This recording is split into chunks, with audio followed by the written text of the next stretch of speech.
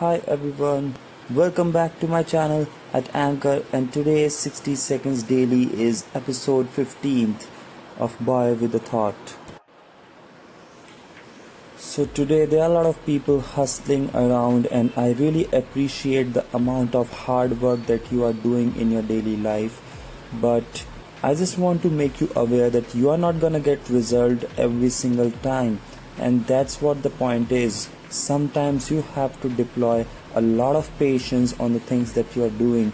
It's just like the gym, you just cannot get the results on the very first day.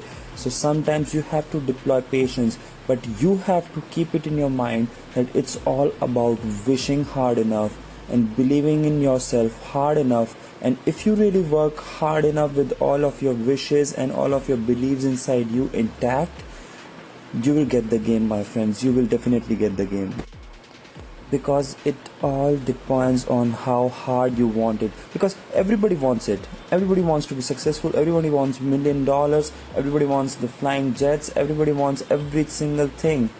But it's about how hard you want it. The person who wants it harder, better, faster gets it first.